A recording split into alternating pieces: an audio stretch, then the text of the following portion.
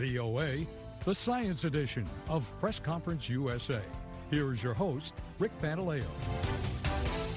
Welcome to the Science Edition of Press Conference USA on the Voice of America. I'm Rick Pantaleo. Throughout its 31 years of service, the NASA ESA Hubble Space Telescope has helped make numerous astronomical discoveries and provided breathtaking and superior quality images of cosmic objects that were never before seen in such detail. Information gathered by the Hubble has provided scientists with incredible new insights into the universe. In other words, the Hubble has been a real game changer when it comes to making astronomical observations. December 18th will begin yet another chapter in the exploration of the cosmos when the James Webb Space Telescope is scheduled to be launched from a space center in South America's French Guiana. The James Webb Space Telescope, also called the JWST or Webb Space Telescope, is equipped with a much larger mirror than Hubble. It also has a suite of state-of-the-art instruments and is said to be 100 times more powerful.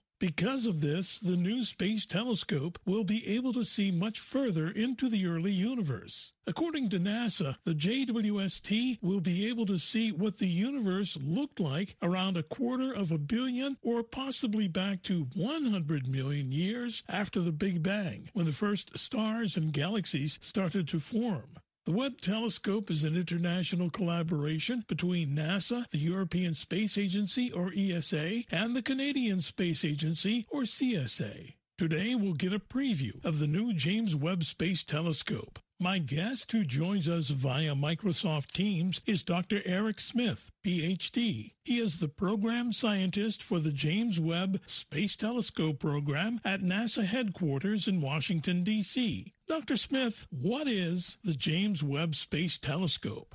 Now, it is a general-purpose observatory, meaning that it can do things all across fields of astronomy, but it was designed specifically to look very deep into the universe to try to find the first stars and galaxies that formed after the Big Bang. Of course, if you can see all the way to the edge of the universe, so to speak, you can see everything in between. And so not only will it look at these early stars and galaxies, but it will see how galaxies evolved over time. It will look at forming stars within our own galaxy. It will look at exoplanets, those planets that orbit around other stars. And scientists will even use it to look in their backyard, so to speak, by studying objects in our own solar system. Can you tell us a little bit, please, about the Space Telescope's namesake? Yes, the telescope is named after James Webb, who was the second administrator for the National Aeronautics and Space Administration, NASA. He was the architect behind the Apollo program that took humans to the moon, but he was also responsible for keeping NASA science in the forefront. When the agency was started, some felt that it should just concentrate on putting people on the moon, and Webb recognized that to do that, he needed to have bright scientists and engineers who were motivated by their research too. And so that's why we still have science at NASA. Now, we've heard the James Webb Telescope being used as a replacement for the Hubble. Is it actually replacing the Hubble? So will the Hubble be shut down once JWST is in operation? That's a common misconception. Turns out Hubble is going strong after 31 years of operating in space. And we sometimes call James Webb Space Telescope, or I'll just say Webb, we sometimes call Webb the scientific successor to Hubble. It's not meant to be a replacement because they each have different capabilities. And because Hubble has lasted so long and is still operating, we'll now actually be able to use both of those telescopes at the same time, giving us a very powerful combination of different ways to look at the universe. Eric, how is the Webb telescope better than the Hubble? It's better in the sense that anytime you have a telescope, usually the bigger mirror means you have a better telescope, just because mirrors are what we use to collect light. And so a bigger mirror means you can collect more light, see fainter things. So the diameter of the Hubble Space Telescope primary mirror is 2.4 meters. And the diameter of the Webb telescope primary mirror is 6.5 meters. So it's a factor of 7 larger in area. That larger area gives us an advantage for looking at very faint things. We also look in a slightly different part of the electromagnetic spectrum. Hubble sees the same light that our eyes do, visible light. It sees a little bit into the ultraviolet, a little bluer than we can see, and a little bit into the infrared, a little redder than we can see. But Webb is designed to be optimized for the infrared. So Webb's vision starts at the very reddest light we can see and goes farther into the infrared. Now, infrared radiation is heat. So, if you will, Webb is seeing heat radiation from objects. And it allows us to see things with slightly different eyes than Hubble's visible eyes. Why was it optimized for infrared? It was optimized for infrared for that first science goal I alluded to, which was looking for the very first stars and galaxies. And so this is a little bit of a story. If I can take you back in time to the mid-1990s, right after Hubble got repaired, it's 1993, and the director of the Space Telescope Science Institute then, he made a bold challenge. He said, what if I pointed Hubble at a piece of the sky where there was nothing? It was just a black patch of sky. Maybe there were, 5 or 6 stars in it, but it was mostly just blank. And if I stared with Hubble at this, what would I see? This became one of Hubble's most famous images. It was called the Hubble Deep Field. And what was before a black patch of sky was found to be filled with thousands of distant galaxies. Now, one of the things they were looking for in these distant galaxies was any of these galaxies a first galaxy? Was it the first thing to form after the Big Bang? And they found it wasn't. So that means they needed a bigger telescope to collect light from fainter objects. But because the universe is expanding, the light from these distant objects gets stretched by the expansion of the universe. And when you stretch light, you make its wavelength longer. And so that light from these very first objects is going to be getting to us as infrared radiation. So Hubble couldn't see these things because they were too faint for its smaller mirror, and they were showing up mainly in the infrared where Hubble wasn't sensitive. So that's why we built Webb to be bigger and infrared optimized to see these early objects in the universe. Let's talk a little bit about the specific wavelengths of the electromagnetic spectrum. There are a number of space telescopes in the sky right now. I looked it up and I couldn't believe how many there were, and many of them have specific observational wavelengths, such as visible light through X-ray and gamma rays. Why are we observing from so many different wavelengths? That's a great question, and it all has to do with needing to study different physical phenomena. So the universe has a whole array of objects to look at. There are stars, there are clouds of gas, there are exploding stars, there are black holes that are eating material that swirl around it. And each of these different phenomena put out most of their energy in different wavelengths. So let's start with exploding stars. They emit a tremendous amount of energy all across the electromagnetic spectrum, but they also emit a lot of their energy at the highest energies or the shortest wavelengths. And so if you want to learn about what's going on in those objects, you need to study the X-rays and gamma rays that they emit. If you come down in the energy spectrum or you get longer in the wavelength, you come to the ultraviolet radiation, which is often in very hot young stars. They emit ultraviolet radiation. And so to study these stars, it's best to look where they emit most of their energy. Stars like the sun emit invisible, and so that's how we're used to seeing the universe.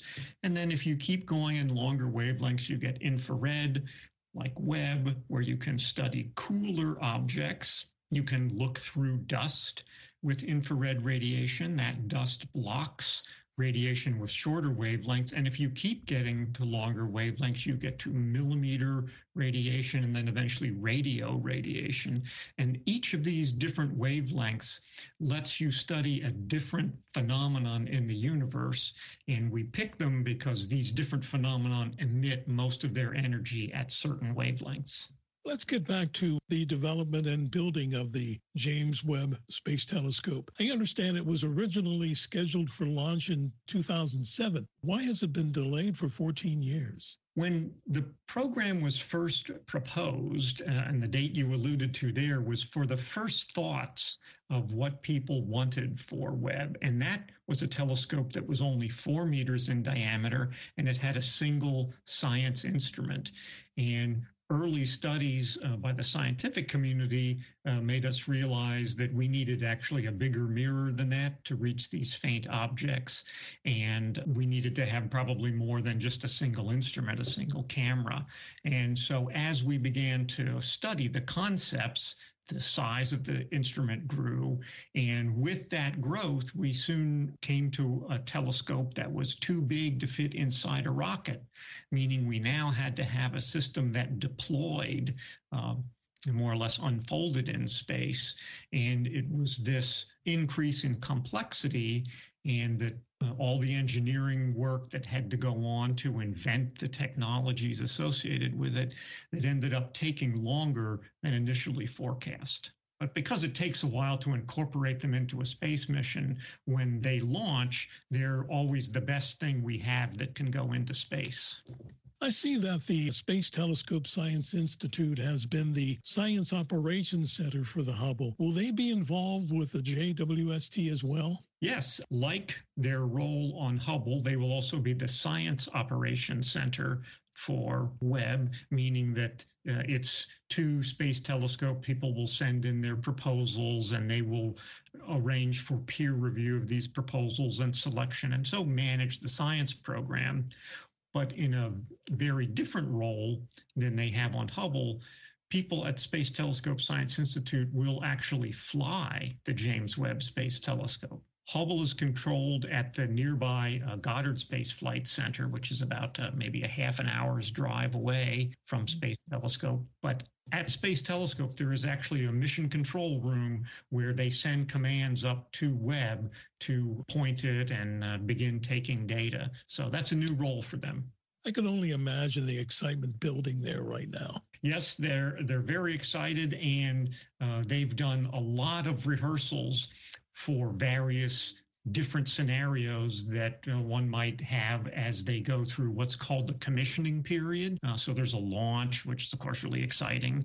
And then for Webb, there's a long 6-month commissioning period afterwards. And this is the period where they more or less exercise the capabilities of the telescope. Of course, it unfolds, and then they begin testing the cameras and spectrographs. And so they've been practicing this, and they're getting quite good at it now. They've practiced a lot, and they've had to do this all during the COVID environment as well. So they've had to learn how to work remotely in some cases to do this same work that you might have done with everybody all in the same room before. So they're ready to go. Can you tell us a little bit about the launch, Eric? How will JWST get into space? Webb will ride to space on top of an Ariane 5 rocket launch from Kourou in French Guiana on the northeast coast of South America. Webb is an international mission, so it's NASA partnering with the European Space Agency and Canadian Space Agency. Each of those agencies have given us hardware contributions to the telescope itself in the form of science instruments, but ESA, European Space Agency, also provided a rocket. And so we are riding ESA's most capable rocket into space. Let's take a break now. This is the Science Edition of Press Conference USA. I'd like to remind you that Press Conference USA is available for free download from our website, voanews.com/PCUSA, and from many streaming services such as Apple Podcasts. We also hope you'll get in touch with us through either Facebook at VOA Current Affairs or at Facebook and Twitter at Carol Castiel VOA. You can also send us an email to pcusa@voanews.com. Today, we're getting a preview of the new NASA ESA CSA James Webb Space Telescope that will be launched in December. My guest joining me via Microsoft Teams is Dr. Eric Smith, Ph.D. He is the program scientist for the James Webb Space Telescope program at NASA headquarters in Washington, D.C. Eric, let's lead our second segment with a very fundamental question. There are a number of space telescopes in operation right now. Can you explain the advantages of space telescopes versus ground-based? Yes, this was a key recognition that astronomers had actually in about the middle of the last century. They knew that if you could take your telescope into space, you could do things that you couldn't on the ground. And I'll give you a couple examples. If anyone goes out at the night sky and you look up at a star and you stare at it intently, you'll notice that it twinkles a little bit. Everyone is familiar with this phenomenon, even a little poem that goes with it. Well, this twinkling comes from the fact that light from that star is going through our atmosphere, and our atmosphere is warm and it's turbulent. And so the little rays of light that are coming through, you can imagine them getting jostled around. And so they never quite stay in the same place on your eye. And so you see this twinkling. You'd see the same thing if you looked with a telescope. If you take a telescope up into space, there's no atmosphere to introduce this, I'll call it an aberration. You don't see any of this twinkling. The star becomes just a single point of light. So taking a telescope into space gives you this very undisturbed view of the universe. Hubble Space Telescope sits about 547 kilometers above Earth's surface and makes about 15 orbits per day. Where will the Webb telescope be placed and why? So we're going for a long ride when we launch into space. We are going to be 1.5 million kilometers from Earth. Why go so far away? Well, we talked about Webb being an infrared telescope, meaning that it looks for heat. If you were to put Webb close to Earth, well, the Earth itself is room temperature, so it's pretty hot for an infrared source. So if we move away from the Earth, we can keep our science instruments and the mirror colder, and therefore it reduces the infrared background. And so we want to be far from infrared sources like the Earth and the Moon. And so that's why we're 1.5 million kilometers away and not just close by like Hubble. Eric, I understand that the Webb telescope will be placed at the L2 Lagrange point. Can you please explain Lagrange points and specifically the importance of L2? Yes. So Lagrange points are named after a French mathematician who Pierre Lagrange discovered them. And there are 5 such points, L1, 2, 3, 4, and 5, in any two-body system. And by that, I mean 2 bodies that orbit around one another. So we are going to what we call the Sun-Earth L2 point. So this is the second Lagrange point in the system that's composed of just the sun and the Earth. So as the Earth rotates around the sun, if you drew a line from the sun through the Earth, beyond the Earth for 1.5 million kilometers, that's where L2 is. So it follows the Earth around its orbit around the sun. L1 on that same line between the sun and the Earth, L1 is a point between the sun and the Earth. So at L2, the gravitational pull from both of the bodies, the sun and the Earth, balances somewhat. And so by putting an object in an orbit around L2, we don't actually sit at one spot at L2. That means we don't have to use very much energy, very much fuel to stay there. And so it's a way to conserve your fuel, stay far away from the infrared heat of the Earth and Moon, yet stay close enough to the Earth that communication is still relatively easy.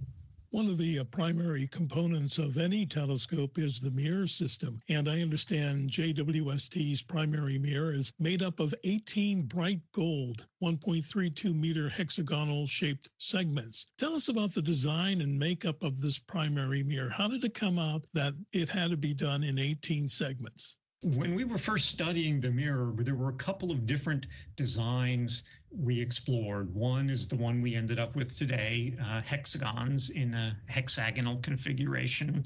Another was almost, imagine a circular mirror where you slice it up kind of like a pizza and have the petals or slices fold up or down. It was found that by making the pieces in the shape of a hexagon, that was done for ease of manufacturing. It was easy to replicate that sort of structure and put a good optical surface on it, polish it really finely. And hexagons also pack very efficiently, so you can make a nice compact mirror with small gaps when you fill it with hexagonal shapes. And although the mirrors are coated with gold, most of the mirror is actually made of beryllium. So that's a very light element. And even though these mirrors are big, they're not that heavy. And the actual amount of gold on them is only about 1,000 atoms thick on the surface. If you were to sweep up all the mass of gold on the James Webb Space Telescope, it would be about the same mass as a golf ball. Many people, Eric, and I'm sure you remember this as well, will remember when the Hubble was first turned on back in 1990, operators discovered that the observatory's primary mirror had an irregularity that affected the clarity of its early images. I remember people saying the Hubble was nearsighted. The error was made when the mirrors were made. I take it that NASA has made sure that this didn't happen with the JWST.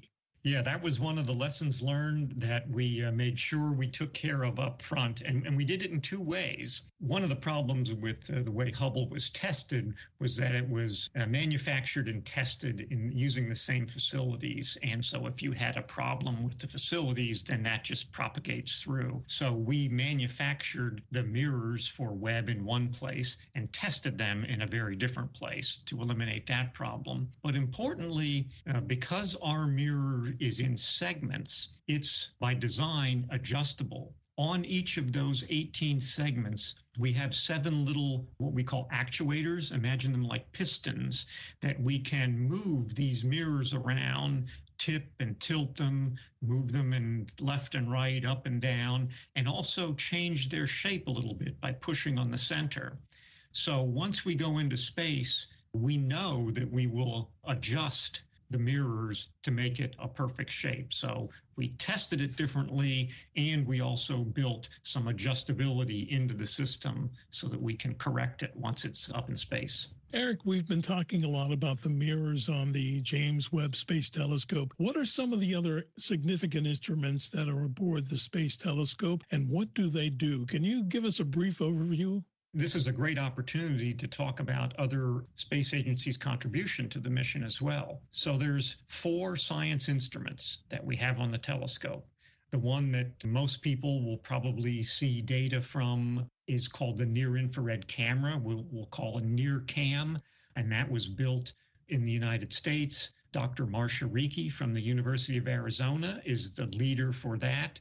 The main instrument that is coming to us from the European Space Agency is called the near-infrared spectrograph.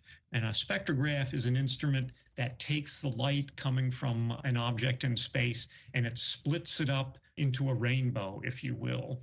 And we use spectra to study what objects in space are made of and how they are moving in space. So that's a very important instrument for us to learn about the physics of what's going on. So that's the near-infrared spectrograph. Another instrument that is coming half from Europe and half from the United States, we call it the mid-infrared instrument, or MIRI, and it looks at the longest wavelengths that Webb will look at. And it was built by a consortium of universities in Europe and the Jet Propulsion Laboratory in the United States. And the final instrument, it's actually kind of a hybrid, it's a dual purpose instrument, comes to us from the Canadian Space Agency. And it has what we call the near-infrared imager and slitless spectrograph. So it's both a camera and a spectrograph combined. That's the science part.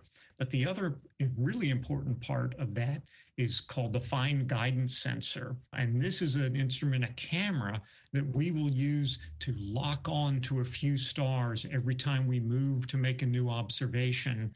And it's this fine guidance sensor that the observatory will use to keep itself locked on a place in the sky when it takes the observations. So that's a critical piece, functional part of the observatory.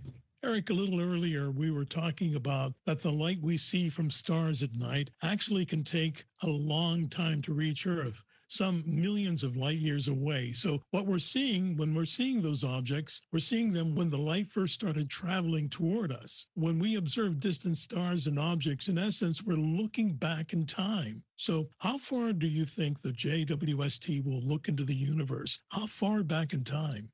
Anytime we look into space or we see something from space, we are indeed seeing it as it was when the light left it.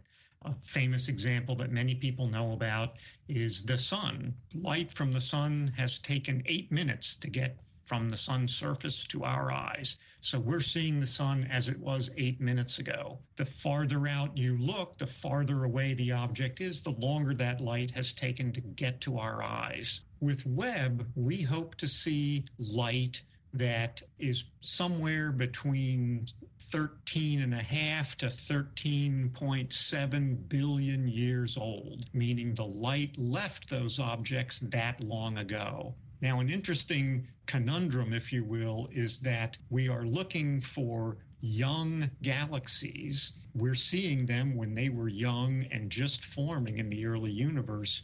But of course, that light has taken 13.5 billion years to get here. So we're using very old light to study very young objects. Eric, one thing that strikes me, knowing that the James Webb Space Telescope will be so far away, how will the telescope, and especially that delicate mirror system, be protected in space?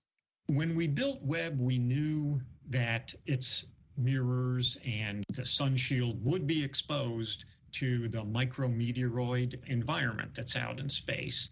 And so the specifications that we put on the system, how good a quality must it be to do the science, we designed that assuming it would be bombarded over its prime mission, which is a 5-year lifetime.